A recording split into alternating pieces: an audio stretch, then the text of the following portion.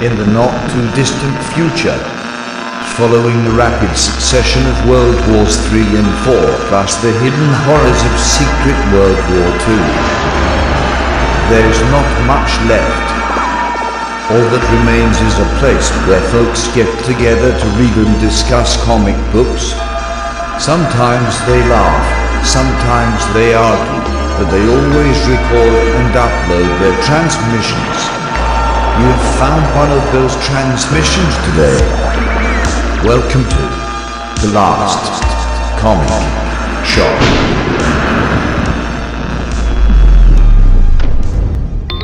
Rate, review, and subscribe to our weekly comic book reviews on all the major podcasting platforms at www.lastcomicshoppodcast.com.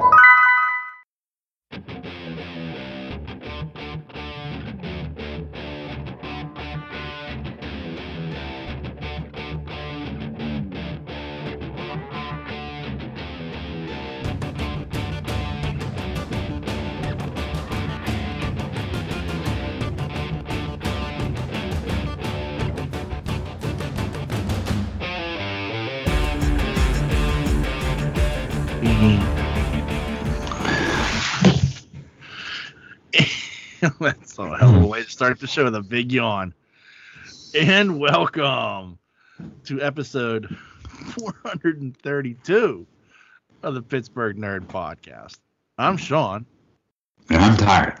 And I'm Ian. And this is the only podcast that says, for the good old American life, for the money, for the glory, for the fun, but mostly for the money. Nice. Little bandit action there. Mm-hmm. Just anytime I think of smoking the bed, I just want to break out into Eastbound and Down. Yeah. You know, I'll resist, but you know, that's where my heart is. Like my heart's like, you gotta sing. Right. How are you, sir? Besides tired? Indeed. This is like the worst week ever. I don't know. You're like working like this fucked up like overnights and the weekend and yeah, awful. And it's hard to adjust. Yeah. Oh, I'm sure. You know what I mean? I noticed. Like, I remember when I worked at Eden Park, particularly as a manager, like at like the 24-hour restaurants, like. 1 week you're daylight, 1 week you're overnight, 1 week you're mid shift. You're like, how the fuck do I adjust to this? Right. So yeah, I can certainly understand how especially you, like, you're used to getting up in the morning. How fucked up your sleep schedule must be. Yeah, I can't do it. Yeah. Yeah, I'm hurt. Because I'm getting home at like 7:30 and yeah, I'm up for another hour and then I wake up at 12:30 ready to go. Yeah. I'm like, what the fuck? Sleep till 4. Yeah, you get like 3 or 4 hours of sleep. And yeah, like the worst part is down. like you're missing the opportunity because like the kids aren't home. Right. They're at school at that time. Like that would be prime time. Like everybody's out of the house. You can get some sleep in. No, I can't. It's the worst. That is the worst. So, anyway. I don't know. Yeah. I got a situation with my neighbors I got to figure out. I got to talk to them. Well, our backyard's very dark. Okay. And so, their backyard is also very dark. And like the way their house is set up, they've got like where I've got just like a parking pad in the back. Like apparently there was a garage there at one point that they just tore down and all that's left is just cement foundation. They still have a garage. So they've got our 6-foot privacy fence going up the length of their yard, And when they get up to the garage, then it's like enclosed. So they get the 6-foot privacy fence on one side and the garage on the other. So like there's no light back there at all. So they put in these security lights a few days ago. These motherfuckers are as bright as the sun. And they leave them on. And it's like this deal of like if we want to spend time in our backyard, we prefer it to be kind of dark. Like the lighting we use is very low. And like they've got this like security light on back there that's just like it lights up the backyard like it's a football field, Yeah. And I'm just like, particularly Nancy more than me is really upset about it. So I gotta figure out how to talk to him and be like, can you put that on like a sensor? Yeah. Like something like I understand, especially like, I don't know, like maybe like the wife works at night or something. I don't know, or I think he gets up very early to go to work. But like it's still dark outside when he leaves, I think. But like it's still like this deal of like I get that you want that light there because any number of reasons. Yeah. But fuck, it's bright and it doesn't mean to be on all night. Yeah. Put it on a timer or something. Yeah, or I mean, or a sensor. Like if you put it on a motion sensor, that's great because then it picks you up when you're coming towards the light and it comes on and it turns off. But it's it's on constantly. You go back in the backyard to relax and the ambiance is dead. Right. So I'm not looking forward to that conversation. Well, I understand, but at the same time, kind of help me out a little bit, Yeah. Anyway. Yeah. People problems, I hate them. Yeah. Oh my. So you catch anything? Watch anything? I know you've been kind of. I'm up to date on Titans. Are you? I got half an episode behind. I watched half of it and then I had to turn it off. It's pretty good. Yeah. I sip my Red Bull at an inopportune time. Yeah, I mean it's been phenomenal. I like how they explained the resurrection of Jason Todd. Yeah. The Lazarus pit. I figured that's what it had to be, but I wasn't sure if they were going to somehow include Ra's al Ghul in that. And what is the Lazarus pit? I have no idea. All right. So Ra's al Ghul is the head of the League of Shadows. Yeah, I know that. Okay. And he has been the head of the League of Shadows for hundreds of years. Okay. So, like, the common sense thinking is, well, Ra's al Ghul is a figurehead, which is kind of how they portrayed it in Batman Begins. But in the comic books, he's actually just that old. He's discovered these Lazarus pits all over the earth. Okay. That, they rejuvenate you and can even bring you back from the dead. Okay. So, in A Death in the Family, in that comic book, when the Joker kills Jason Todd, like, he kills him in, like, I think it's like Istanbul or Turkey or like someplace weird. And it's like, what's the Joker doing in Turkey? Right. But Ra's al Ghul was up to something. Batman was getting close to it. So he brings the Joker in as a distraction. Okay. Not knowing the Joker would kill Jason Todd's Robin. Right. So Ra's al Ghul feels horrible about this. Like he didn't want this to happen. He has too much respect for Batman to like he doesn't want Batman to lose Robin. That wasn't his goal. And he has too much respect for Batman. Like he wants Batman to take over the League of Shadows. Right. And So he goes and he digs up the body, or has his people dig up the body, and they take it to a Lazarus pit to resurrect him.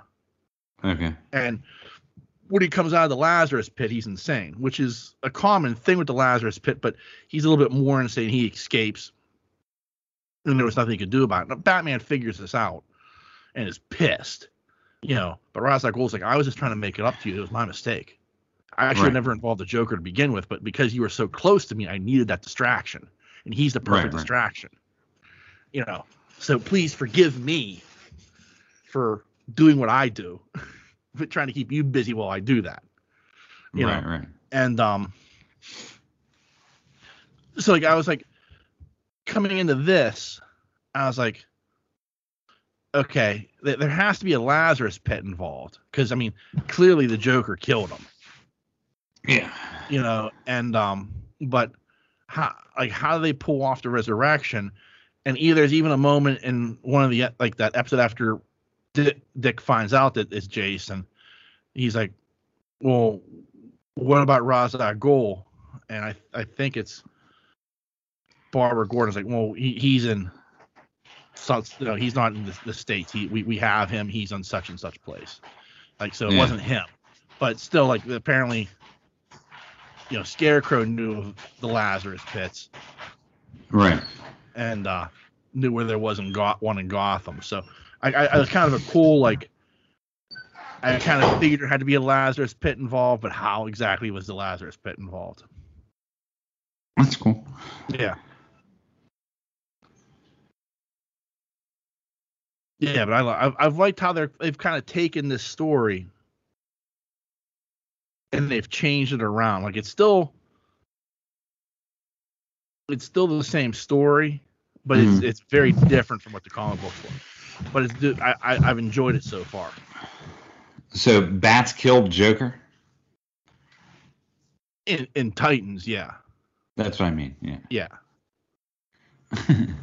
Yeah, in comic books, no. But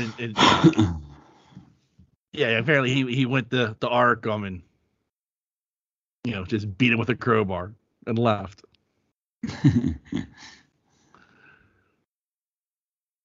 Which becomes interesting, because in the comic book, that was Jason Todd's problem. Part of his problem was, why is he still alive? Even my death was not enough for you to cross that line. And that pisses me off. You wouldn't avenge me. You wouldn't take this lunatic out. Finally, every bit of blood that's on his hands is on your hands as well, because you just won't do what you need to do. Right. And Batman's like, I can't cross that line. I can never cross that line. Right. Because the second I do, I'm just him. Right. And so in the dynamic of the comic book, what's interesting is that's the dynamic. It comes down to these three people, and it's Jason Todd trying to push Batman to finally kill the Joker. And if you won't do it, I fucking will. Right. And it's an interesting what starts as this grand scale kind of just comes down to these three people, and the soul of Batman, essentially, Right. But it's really, really well done in the comic book. So I'm interested to see, since Batman did it, since Batman went and killed him, what is Jason Todd's motivation going to be against Dick Grayson? Right. Clearly, with the show, they've played up the fears of Jason, and that's why he goes for the anti-fear serum. But right. How does that play against what you the only thing you think of is you abandoned me and you sent me back to Bruce, knowing what an abusive father Bruce really is. Right. Shit like that. So I'm interested to see how it plays out. I'm surprised what's her name is not back in it yet. Raven. Yeah. Yeah. I'm a bit surprised too, because I thought for sure Like, I'm hoping they bring her back at some point soon. Yeah. I think they will, because I mean, again, like you've got the whole Blackfire situation, and I think that may be more of what Raven gets involved with, is that situation with Corey and Blackfire, Yeah. as compared to the the Red Hood situation is going to become like a struggle for the soul of Dick Grayson, Right. and the person who's going to be there to help him with that is going to be Barbara Gordon. Yeah. I think that's why she's been introduced. I think all the other characters are probably going to end up somehow involved in a storyline that involves a war between Blackfire and Starfire. Yeah. I don't know. It's good, Yeah. man. I like it. Yeah, it's so well done. Yeah. Did you see the trailer for Doom Patrol? No, I didn't know there was one. Yeah, I'll I mean, I'm not gonna have you watch it now. I'll just tell you, it looks batshit crazy. That's cool. Yeah, That's what I want. That's exactly what I the want from show Doom is. Patrol. Yeah. It looks like crazier than ever before, and I can't wait to see it. Yeah, I love that show. Yeah. Yeah, so I watched that, and I started watching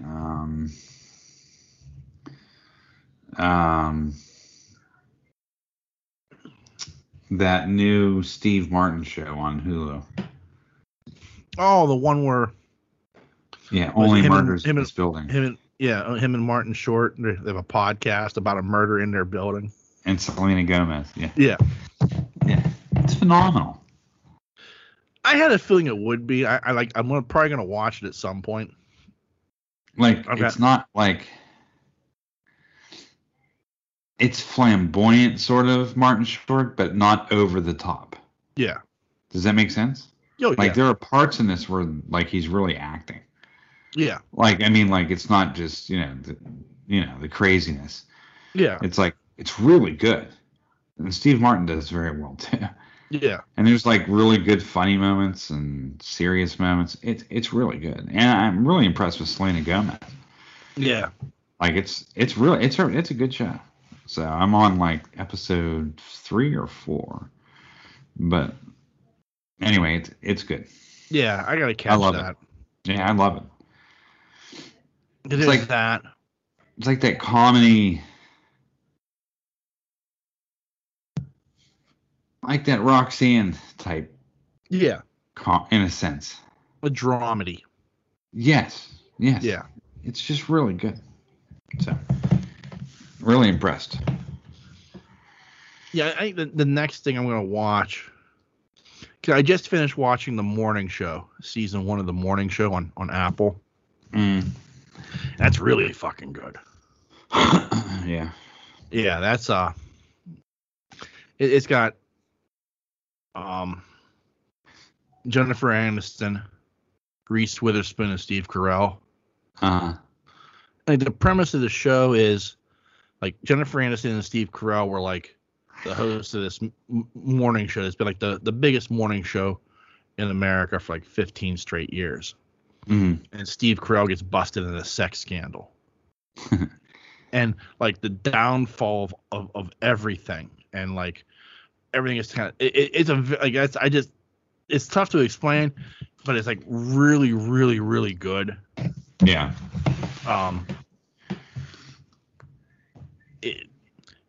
I've always liked Jennifer Aniston, but she is acting her ass off in this show. No? Yeah.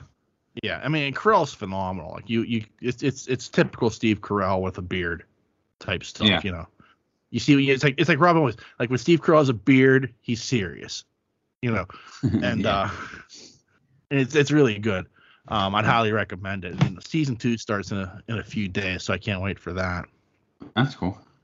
But like, next on my list, on Hulu, I want to catch up and watch the first 2 seasons of What We Do in the Shadows.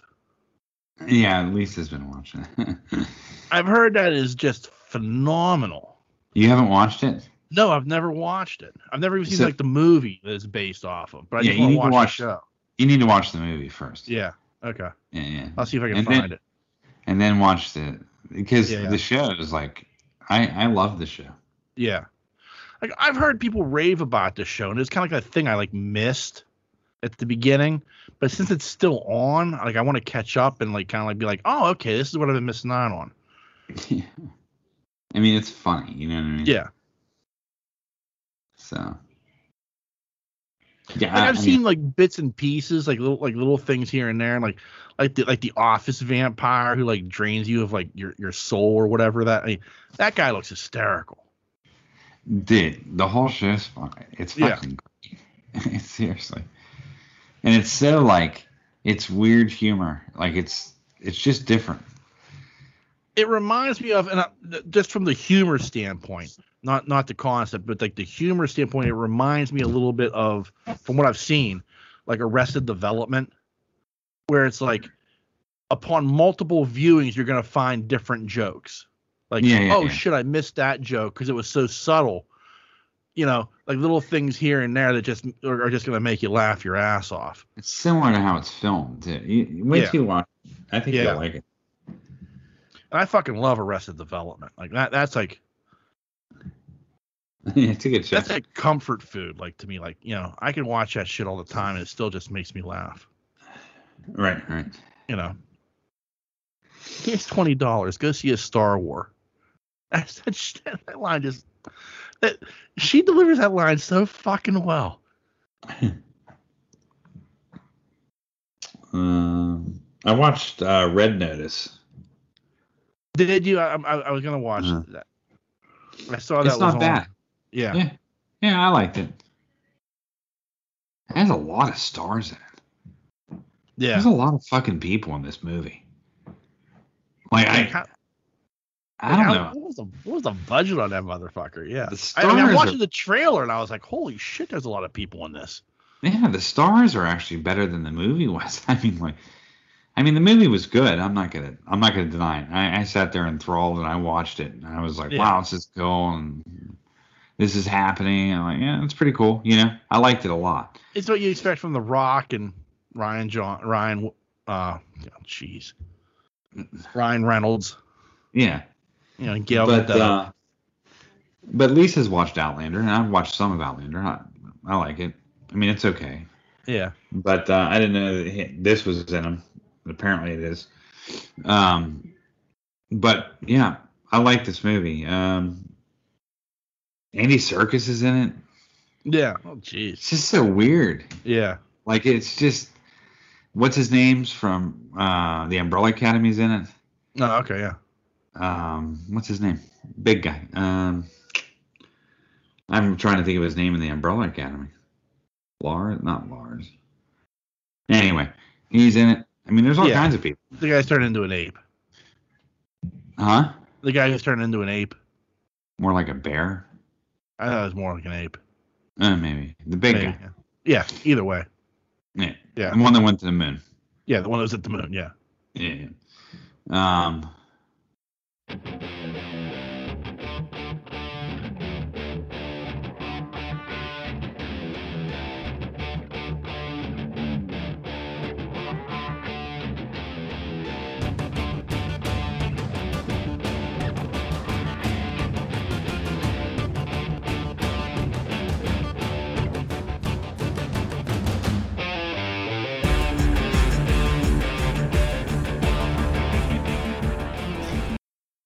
Yeah, it's a pretty good movie. I enjoyed it. Cool. It was a good action movie for me to watch. You know what I mean? Brain candy. Yeah, I needed something. I mean, it's been dry. Yeah. Now that I've blown through Titans. Yeah. You know what I mean? It's like, jeez. Something. But this Steve Martin comedy, it's a really good show. Really good. Yeah. You have to catch that once it's all said and done.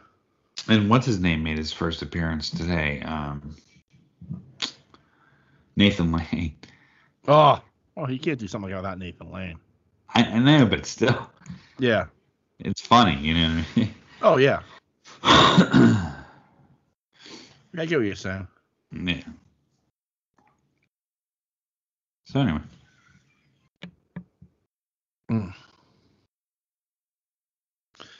So, some interesting news I saw today. Okay. Or not today, but this week. Apparently, Frank Oz says he's not welcome to perform with the Muppets or on Sesame Street. Disney doesn't want me, he says. I read that. Yeah. Well, I read the article, and some of it I got, and some of it I didn't get. And he said he's like, I haven't done anything in like 20 years that I've liked with the Muppets. And I was like, yeah, that's harsh. They've done some good stuff. Yeah. Yeah, that sounds like a bitter, like a bitter Frank Oz. Like, fuck them. They ain't done shit since I left. Yeah, that's kind of how I took it too. Yeah, like when that period he's talking about, like I think it was Muppets in Space came out, which that's a classic. The Muppets, which I think is amazing. So I mean, not everything has been phenomenal. I mean, I think they've done some good stuff. Muppets Most Wanted, I'll give you a bit of a clunker. Yeah. But, like it just that like.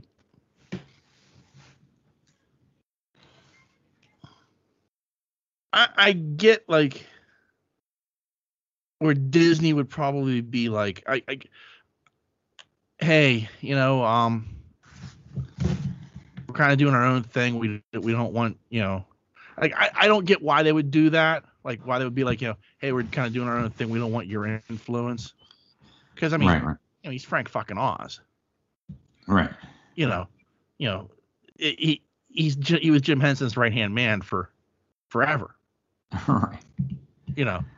Like why wouldn't you want Frank Oz involved in some capacity? Mm. But then like maybe you're just afraid that Frank Oz like overtakes. He's bigger than the product. Right. But like to have like Frank Oz like directing a Muppet movie would be amazing in my opinion. Oh, sure. Reach back in that old black hat and Frank sure. brings some magic. Yeah. They're not gonna. That's never gonna happen. I'm not holding my breath, put it that way. No, but like he says, like there's an inability for corporate America to understand the value of something they brought. They never understood with us. It's not about the puppets. It's about the performers who love each other and have worked together for years. Like, and this I kind of get. Like, it's because Disney's kind of like, I mean, the guy who was the voice of Kermit, like after Jim and had been like for many, and they were like kind of like, yeah, you got to go, like I feel like Disney feels like the Muppets are the stars and not the performers. Right. As long as you can sound close enough to what Kermit sounds like, you're fine. But the reality is like there is a heart and a soul to that character that only somebody who's been performing it as long as Jim did or as that guy did. Whose name I can't remember. It's a sin. But like long time people who've been involved with this, they can understand that. And it seems like Disney feels like, we can hire any schlub who can just make the thing move. Right. And that's not the case at all. You're right. Oz hasn't been shy about expressing his disappointment with the current state of the Muppets. In fact, he famously turned down the opportunity to reprise his characters in Disney's 2011 film The Muppets due to circumstances about the screenplay with Jason Segel and Nicholas Scholler. I wasn't happy with the script. I don't think they respected the characters. At a 2019 panel at the South by Southwest Film Festival, dismissing the latter-day Muppet movies as smarmy.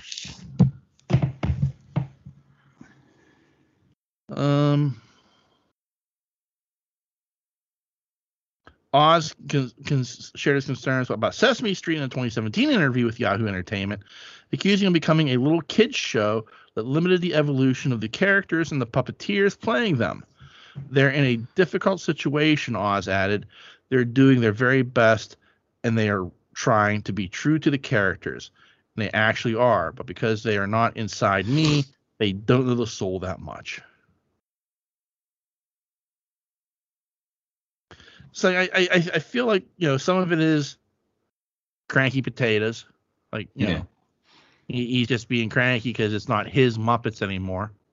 Right. But there's also a part of me that's like, Disney is very much like, you're replaceable. Yeah, you're not the star of the show. The green sock is. Yeah.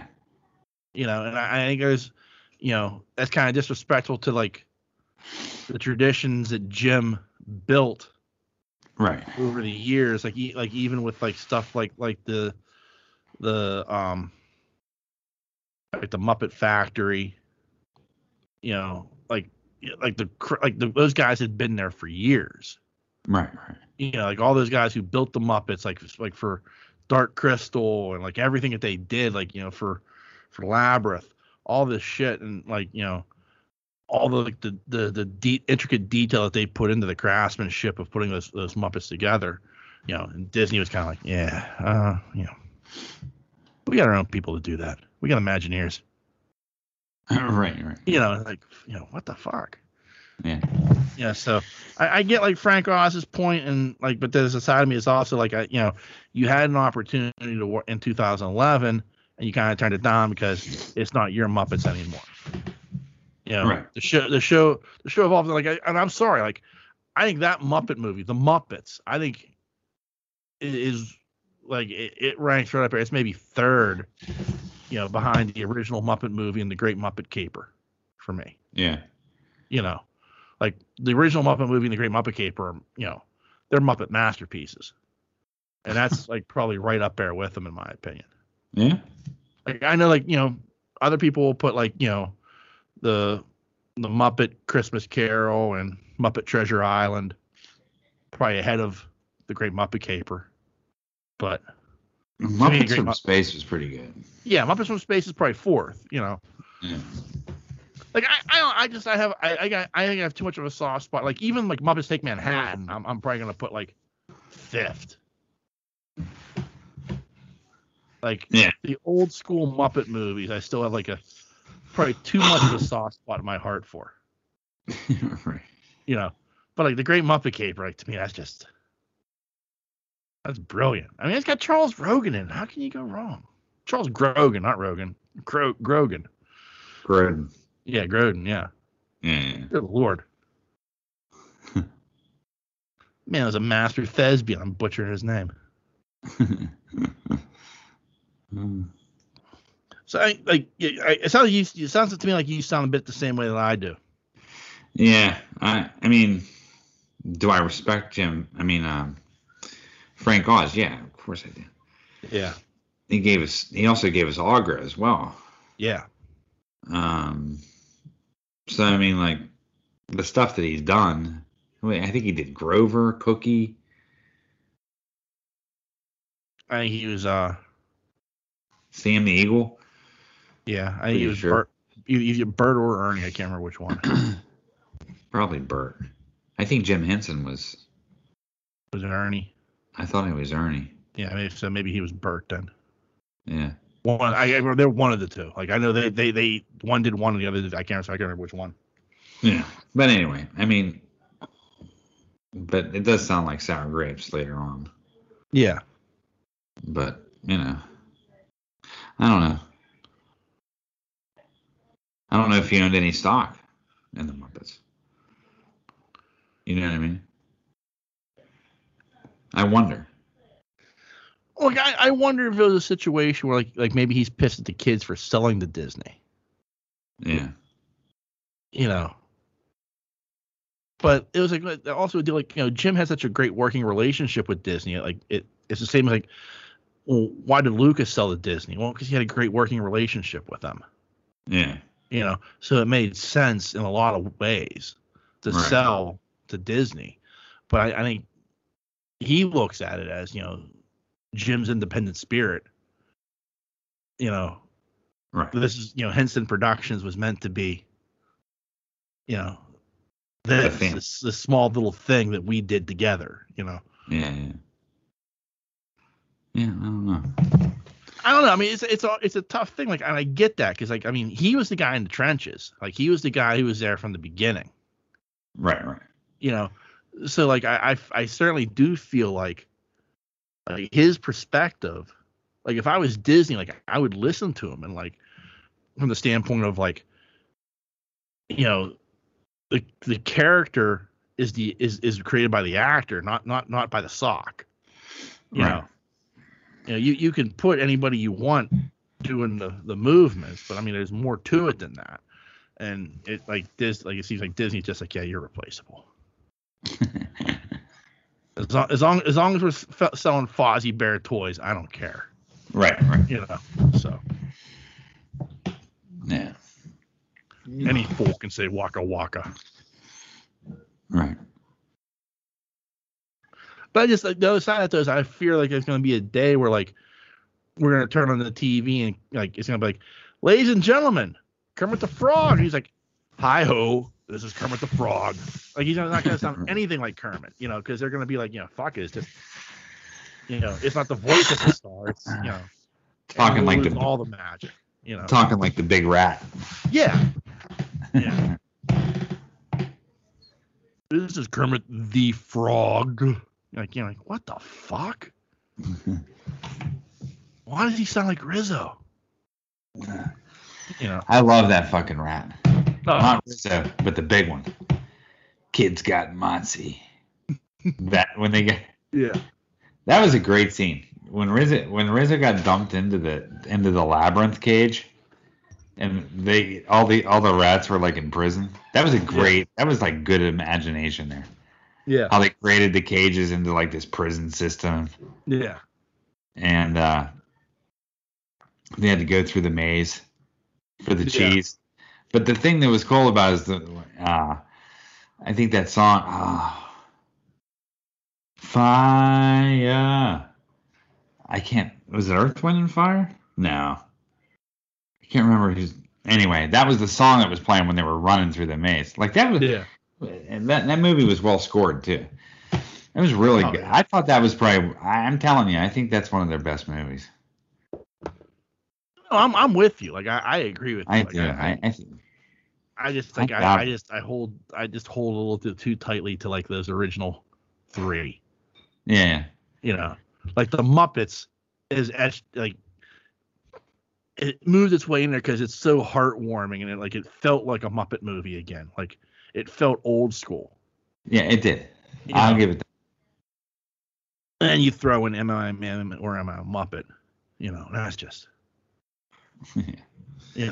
but so like that's kind of like why I like that one so much, because it felt like the Muppet movie, right?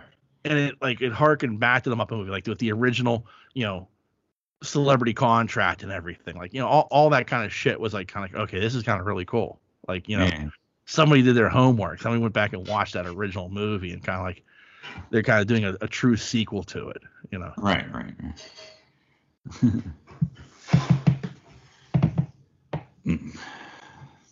So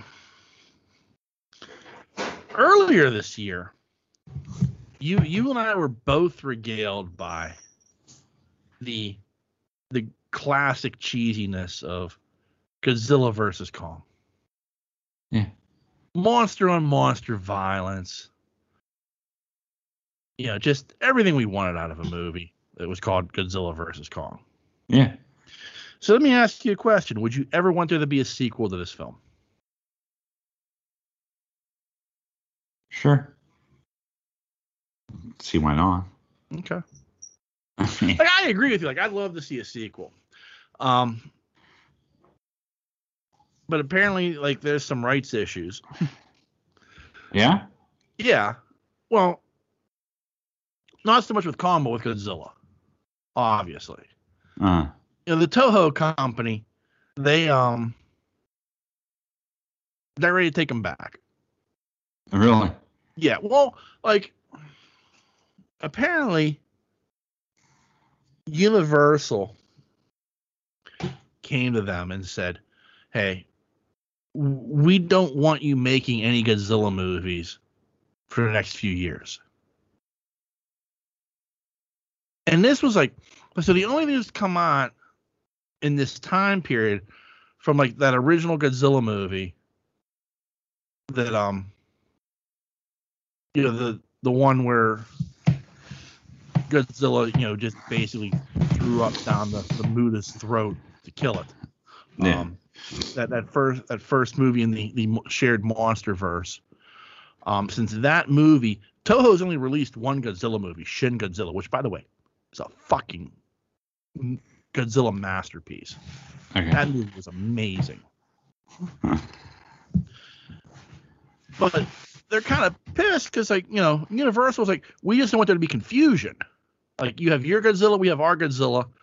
We don't want that. So, like, we're releasing Godzilla King of the Monsters and then Kong. So we don't want you releasing anything for the next couple of years Godzilla based. Yeah. They're kind of like, what the fuck? This is our property. We're Toho, motherfucker. Right. So they're kind of like, okay, we want Godzilla back because we got plans. Yeah. We got shit we want to do, and but they still own the rights to Kong, and it's like I could see where they could do some more Kong movies, especially like with the Hollow Earth and everything. Yeah. Like they kind of established like there's a big world down there for Kong to explore. Yeah. But from the sound of things here, from this article I'm reading, we may not see Godzilla and his ilk for a while. That sucks. Yeah. But at the same time, like, it excites me because, like, I like Toho stuff. Like, I still like, I know they've started like going towards computer generated effects, but they are still going to do the man in the suit. Right. They're going to clean it up a little bit with computer generated effects. Yeah. But there is still going to be a man in a suit walking through a model village of Tokyo. And that excites me. Like, Yeah. because that's just because they do it like so fucking well. You know what I mean? Like it's craftsmanship. Jesus, it is craftsmanship that you can't deny is amazing. Like, you watch and you go, oh fuck, that was a plywood model, but it looks so fucking good. Right. Like it's tough to explain. Like even like the later Godzilla movies that they've released, like up to Shin Godzilla, which like looked amazing. Mm-hmm. They did a phenomenal job with the special effects on that. It like excites me because I still like the man in the suit idea. Yeah. But man, I loved watching Godzilla like in like primal rage against Kong. Yeah. That was good. Yeah. Like it bums me out to a certain extent, but it excites me because I want to see what Toho's gonna do. Uh-huh. And I mean in Japan, I mean that shit'll sell. Well, he ain't going anywhere. Yeah, I mean you have 20 minutes of Godzilla taking a shit, and the Japanese will eat that up. Right. They'll be like, I'll take 2 tickets, please. Godzilla poops. So is there anything like, so like if we're only getting Kong, like what would you like to kind of see?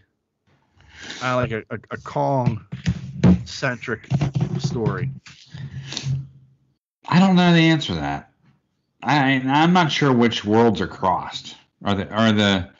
Is the Pacific Rim world connected to Kong and Zilla and all this, the kaiju, or is it all connected? No, it's not, but it can be because Universal owns the rights to that, and there's been talk of doing that. Maybe something like that, but man, they put out a clunker with Rim 2. That was fucking horrible. I mean, why would they even greenlight that? So fucking bad. Yeah. Like, I felt bad for John Boyega. Yeah. Like, I'm sure he signed on like, hey, this is a franchise film. I'm just getting out of Star Wars. This is going to be great. And wow, did that thing suck. Oh, didn't it? Yeah. I mean, I don't know. I mean, the first one was good. I mean, it wasn't like the ultimate be all of movies, but it was good and entertaining, and it kept going, and it was good. But holy shit, when they came out with this one, I was like, man, this is bad. You could have made this so good. Yeah. And like, I don't know what happened, but man, talk about terrible.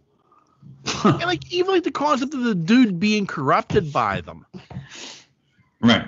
Like, I was like okay with that, but like the route that they took with it was so fucking awful. Yeah, it was bad. I was like, oh, this is horrible. Yeah, it was the worst. Yeah. My only complaint from the first one is there wasn't enough robot action. Yeah. From other robots.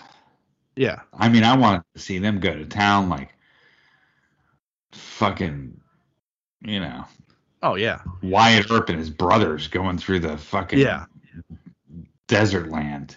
Yeah. Killing people. That's what I wanted to see, with the kaiju. I mean, with the robot, but that never happened. I mean, they showed a couple of fights, but it wasn't.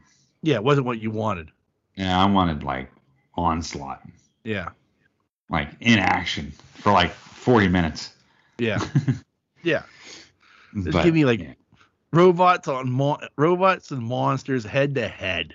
Yeah. I mean, that's what I wanted to see. Yeah. But anyway, something I did see real quick. Did you see that one shot on Disney? Which one? The one shot with Ben Kingsley? Oh, yeah. I've seen that before, yeah. I've never seen it. No. No. Okay. When did they release that? It wasn't back when Iron Man 3 was out. Yeah, it was like after it, yeah. Really? Yeah. I want to say it was on the Iron Man 3 DVD. Because I just saw it on Disney. Yeah. And I was like, oh, that makes sense. The Mandarin wants to see him. Conveniently. Yeah. But I loved it. I thought it was. Oh, yeah. And it's a real there was a see me coming. Yeah. Like there were a lot of like those one shots that were like really, really well done back in like I'm not quite sure why Disney or why Marvel stopped doing those, but yeah, like that. What was it called? Hail to the King or something like that. Yeah, that's what it was called. Yeah. Yeah, and but yeah, like that one, it was almost like they heard us say, "What the fuck?" Oh. And they tried to make it up with his one shot. Yeah. I mean, I liked it. Collectively, it still pissed me off. Yeah. It was probably better than most of Iron Man 3. Yeah. Like they collectively heard us all go, "What the fuck?" Oh.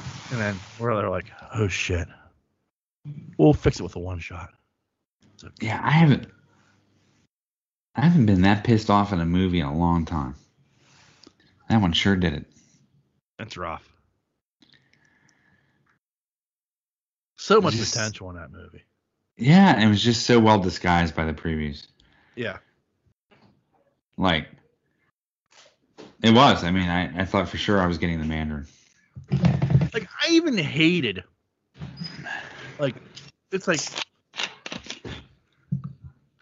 somebody, like, say, like, well, like, the the main villain, he's got a tattoo of a dragon on his chest. That's an homage to Fing Fang Foom. I'm like, no, there's no homage to Fing Fang Foom. You just bring out Fing Fang Foom. This is fucking Marvel. You're putting a tree and a raccoon in a movie. You can put Fing Fang Foom in a movie. Right. You know, well, guess what? We're getting Fing Fang Foom in a movie now. You know, Right. like Marvel's like, you know what? Yeah, we could do that. They can do whatever they want at this point. Yeah. I mean, they're bringing in the Black Knight, for Christ's sakes. Yeah. What's the most ridiculous shit we've got on our, you know, what can we do? What's the most ridiculous shit we can bring on? Maybe Ron the Space Knight? I'm sure that's coming. No, it's not. They don't own the rights to it anymore. Oh, really? He does. Well, it was owned by, I think Hasbro technically owned the rights to it. They loaned the rights out to Marvel as like a promotional for the toy. Oh, okay. And Marvel like in that at that time period like tied it into the Marvel universe, Marvel comic book universe. But then like I think like in 82 or 83, Hasbro took the rights, or like they ended the comic book run, and like the comic book rights sat in limbo. And I think like I want to say like 5 or 6 years ago they went to, I can't remember. Like it was they were going to do a ROM comic book, because like it was at the same time like I was like, man, I'd really like to start collecting ROM.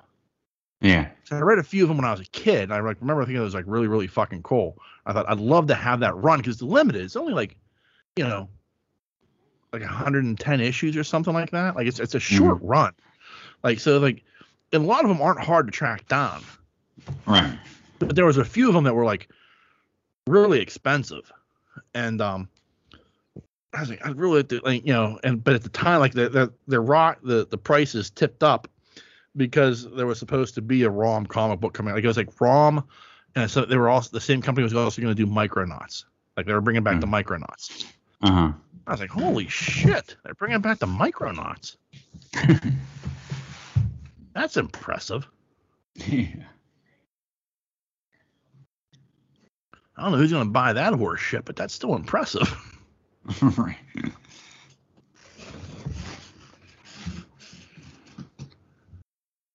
But yeah, I do wonder, like, just how batshit crazy can Marvel get before they cross the line and people go, oh, that's too far. Yeah. I don't know.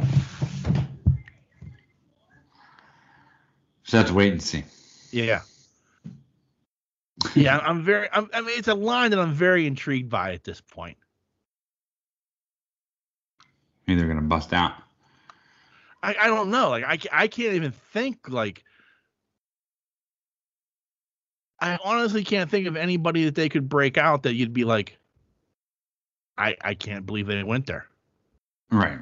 You know, like, I mean, honestly, like, it's, but there's got to be somebody. There's got to be some, like, you know, maybe the Beyonder. Maybe the Beyonder will be a bridge too far. I don't know. You know. But fuck, I'd pay good money to see a good Beyonder movie. Yeah, but they got to introduce all these characters first. Yeah. Oh. I mean, they showed a Civil War. Technically, they don't have to. They'll just modify it to fit their needs. Yeah. You know, but still, I mean,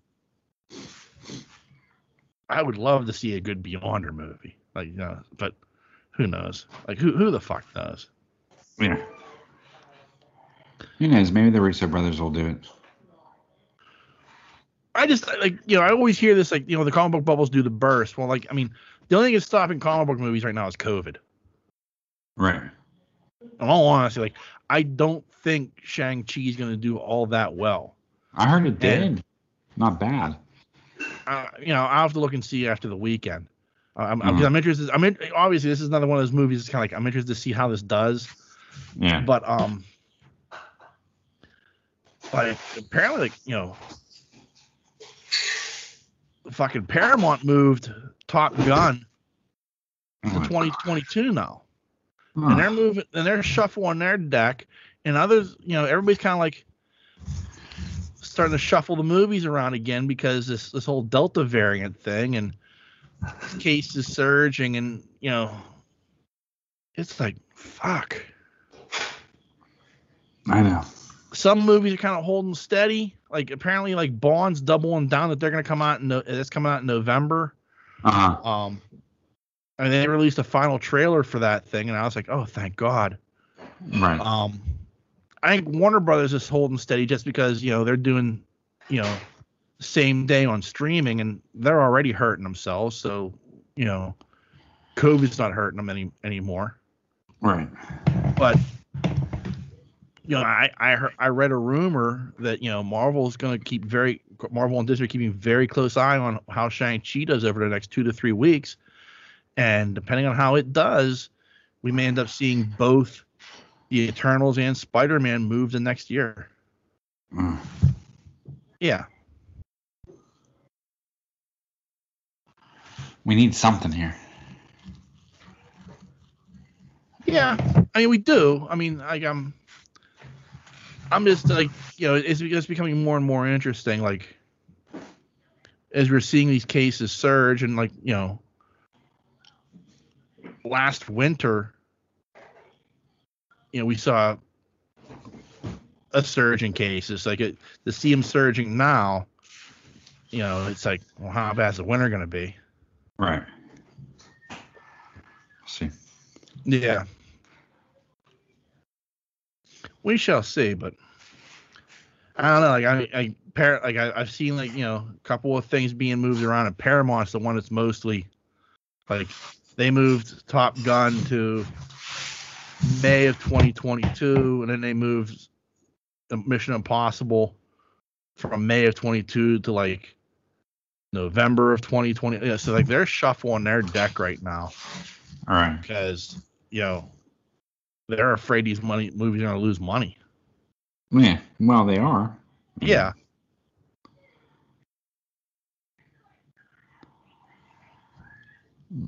I don't know.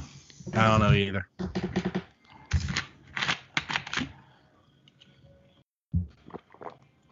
I'm at the point where I'm just like, release them on streaming. All right. Give me something. Yeah, because like again, like Top Gun's one of those movies like I've really been looking forward to since that first trailer was dropped. All right. That first trailer was dropped like 2 years ago. I know. Like it was a long time ago when that trailer came out. You just want to see it now. Yeah. And it's the same thing like Dune. Like that first trailer dropped like a year and a half ago, and I was like, at that time I was like, oh, I can't wait for this. And Yes, you will. Yeah. Well, I mean, luckily, like it debuted, I guess, at the Cannes Film Festival this week. To high praise, might I add, for a movie with a whole lot of sand. But I mean, I still gotta wait till like October till I get to see that shit. Yeah. Son of a bitch. So.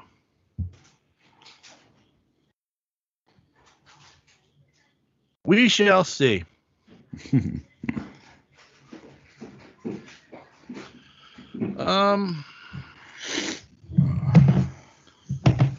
One other bit of business, and you might find this to be very interesting, my friend. Mm-hmm. Netflix has announced a team up with friend of the show, Guillermo del Toro, with his horror anthology, The Cabinet of Curiosities. That's cool. Yeah, apparently, they had a partnership with him for the Troll Hunters, and apparently they're coming back for Guillermo del Toro's Cabinet of Curiosities, and what should be a must-watch anthology series of horror stories described in no uncertain terms as genre-defining. When someone of Del Toro's caliber is involved and has recruited the amount of talent that he has for this, these words are simply not to be taken lightly.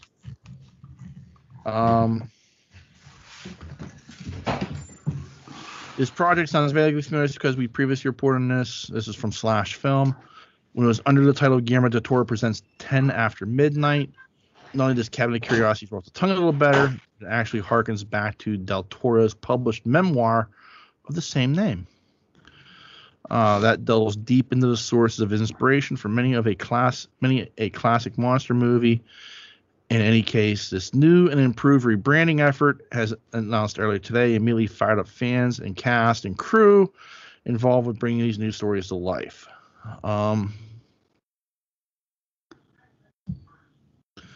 The series will run for 8 episodes, and each installment will boast a unique take on the genre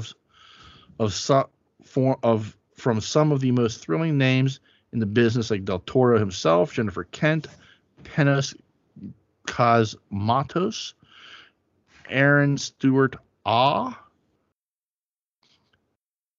Lily and Pure, and more. And we'll take this episode by episode.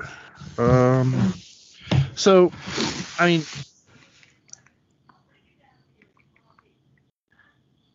I think a horror anthology series by Del Toro is exciting. Like, having him produce something like this, being involved with something like this, to me is exciting, because I think he is a master storyteller and somebody who does have a deep appreciation for the horror genre and putting a very, very unique twist on it. Yeah, I think it'll be great. Yeah, I'm looking forward to it. Yeah, for sure.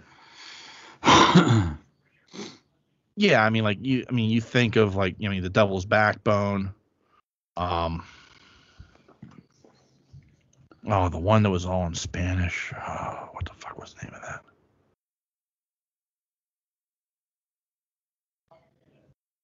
Oh, I can't believe I can't think of the name of that fucking movie. The one that took place during the Spanish Civil War. What's the name of that movie?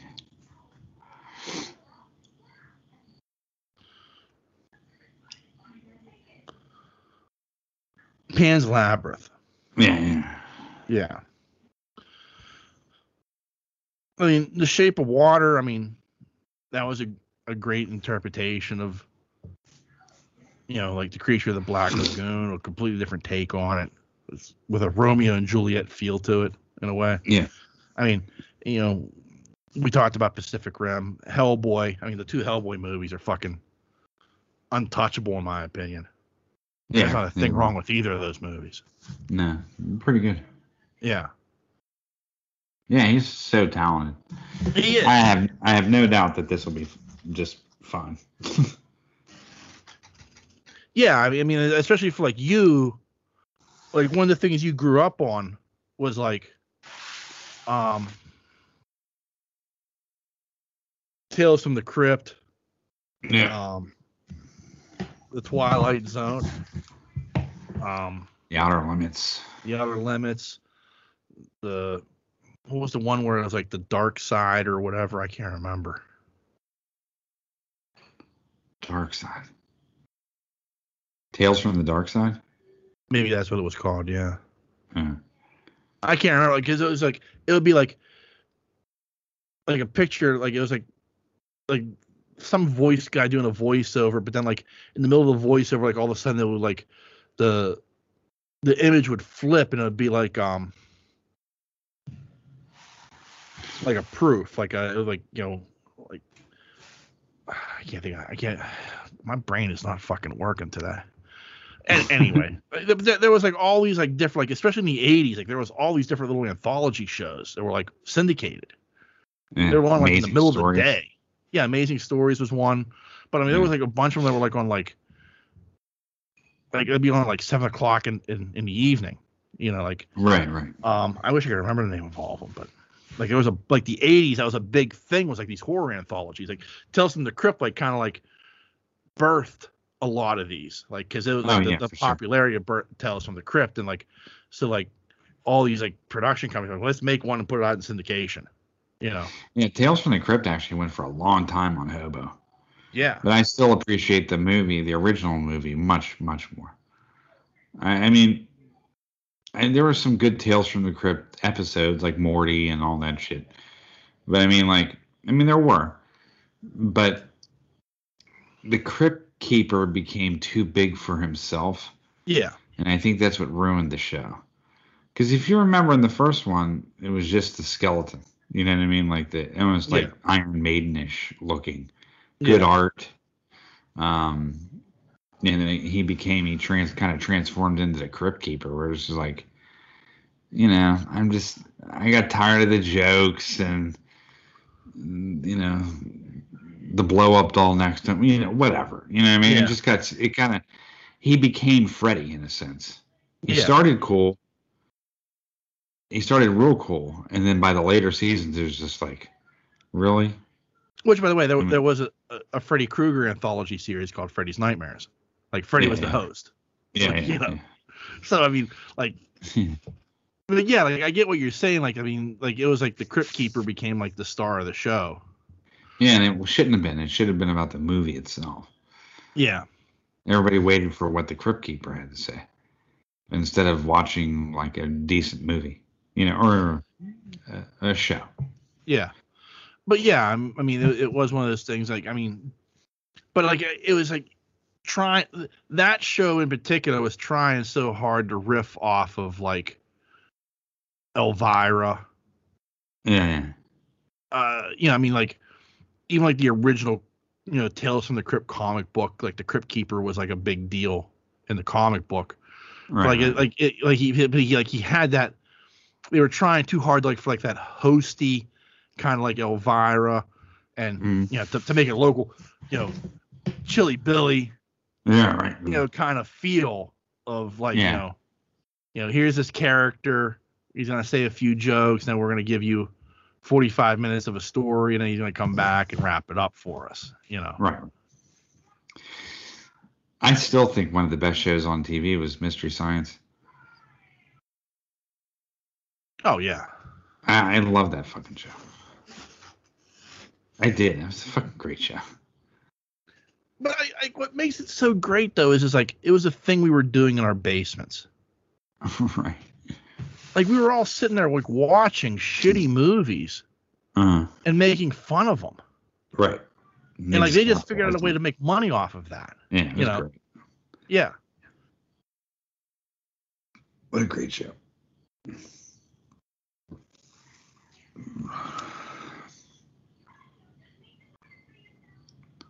Anyways. Yeah, so Guillermo del Toro excites you? Oh, yeah. Fuck yeah. I'm ready for that. Yeah. Yeah, because like, even like his, like, I mean, you know, I'm sure he has his own people, like he has his own art department and stuff. And like, when you look at like a Guillermo del Toro movie, it feels like a Guillermo del Toro movie, like the look of it, you know it's him. Yeah, like if you look at like what's interesting is if you look at like Hellboy, Pan's Labyrinth, and Hellboy 2, man, the influence between those three movies, like you would almost think Pan's Labyrinth was taking place in the Hellboy universe because of like how similar like the creatures look in between Hellboy that and Hellboy 2. Right.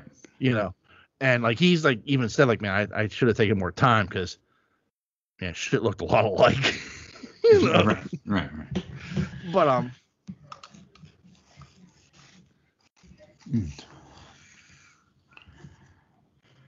Guillermo del Toro will always have my respect for one reason and one reason only. He loves the director's cut of Blade Runner. Or not the director's cut, the theatrical cut of Blade Runner, just like I do. Oh, really? That's like his favorite version of the movie, and it's mine as well. Yeah. So like, for that reason alone, Guillermo del Toro will always have a soft spot in my heart. I see that.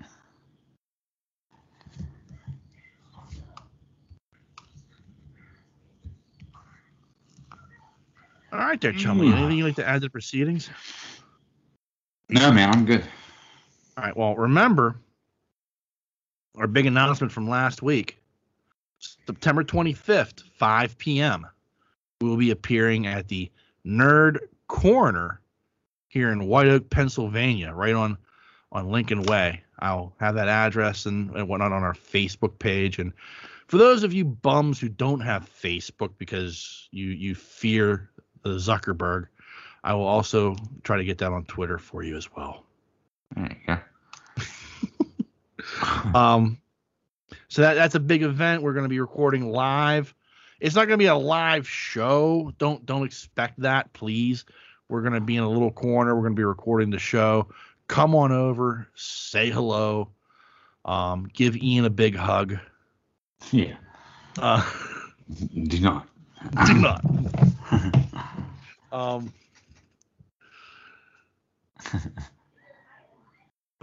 If you're Thad, do not Baba Booey us, please. But it's going to be a fun time. We're looking forward to this. We're going to be recording there once a month going forward. But the first show is going to be September 25th. So that's a big hado, if you will.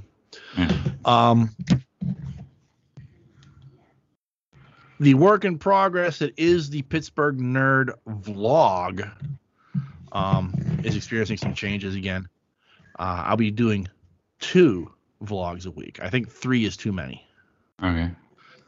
Because I feel like that whole thing of like I release one, then like it's like by the time like I promote enough of it, or I start getting like a good promotion rotation for that vlog, a new one's posted. So like if I do one on Saturday and I think I'm going to do one on Wednesday, and have a release schedule like that, I think that'll work out better for me. Yeah. I just 3 I think was just too many. That was too ambitious. Yeah. It just doesn't feel it's like I've posted one and I'm posting another one right after, it feels like so. So that'll be Mondays or Saturdays and Wednesdays for the vlog going forward, and that's all the show news, I believe. Nice. Yeah. So if you're interested in contacting us, there are a number of ways you can do that. You can send us an email. That email address is pittsburghnerd@yahoo.com. We won't read it on the air anymore. We don't have a mailbag, but we will acknowledge it. Maybe go over the highlights. Yeah. Unless you're Thad, because Thad's highlights usually involve dick and fart jokes. You can also find us on Facebook or Twitter. Just search Pittsburgh Nerd. We're very, very easy to find. So there's that option as well. We are a member of a number of podcasting networks. You can find us on the Tangent Bound Network, the Weeby Geeks Network, and the Pod Breed Network. Just give them a Google search. You can find all the other great podcast. What the hell is that? I went Boston on that. All the other great podcasts they have to offer. And lastly, as always, I want to thank you, dear listener, for taking the time to check us out each and every week. I can't thank you enough for doing so. We appreciate it. Indeed, we do. And so on that note, dear listener, the dreamer has awakened. Peace.